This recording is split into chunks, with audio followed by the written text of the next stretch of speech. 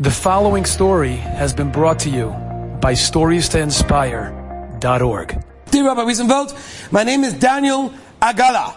I hope I'm pronouncing that correctly. I happen to know him. He's a very good Yid. I am the founder of Stories to Inspire. Right, it's a Gavaldic website, Stories to Inspire, lots of stories from all over the world, from different speakers on all different topics. It's amazing. I would like to thank you for your incredible shiurim, for your inspirational stories, which we send out on a constant basis. May Hashem give you strength and wisdom to continue inspiring the wonderful Talmidim and all of Klal Yisrael. When I heard about the Shkocha Protest initiative, I got very excited because I know for a fact that this initiative will be a tremendous source of needed chizuk and emunah for all of us. I grew up in Los Angeles, California. As a teenager, my father used to send my younger brother and I to a camp in Eretz Yisrael called Camp Stay Chemed. We were minors. My father would accompany us to New York, and then we would fly together to the camp in Eretz Yisrael. In the summer of 1998 was the first time we took such a trip to New York together.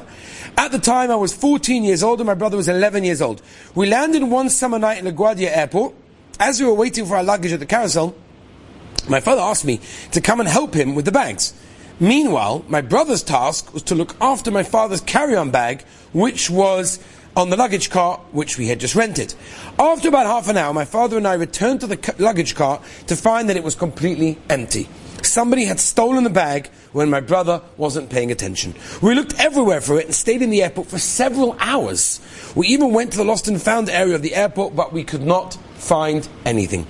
My father's carry-on bag contained 2 sets of talis and tefillin, 2 passports, a few checkbooks, 6 gold coins, because he was invited to a simcha in New York, was planning to give them as a gift, and some other personal items.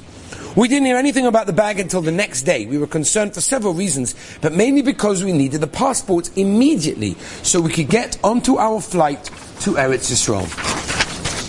Around 2 days from this incident, we received a call from my mother, who was still in Los Angeles.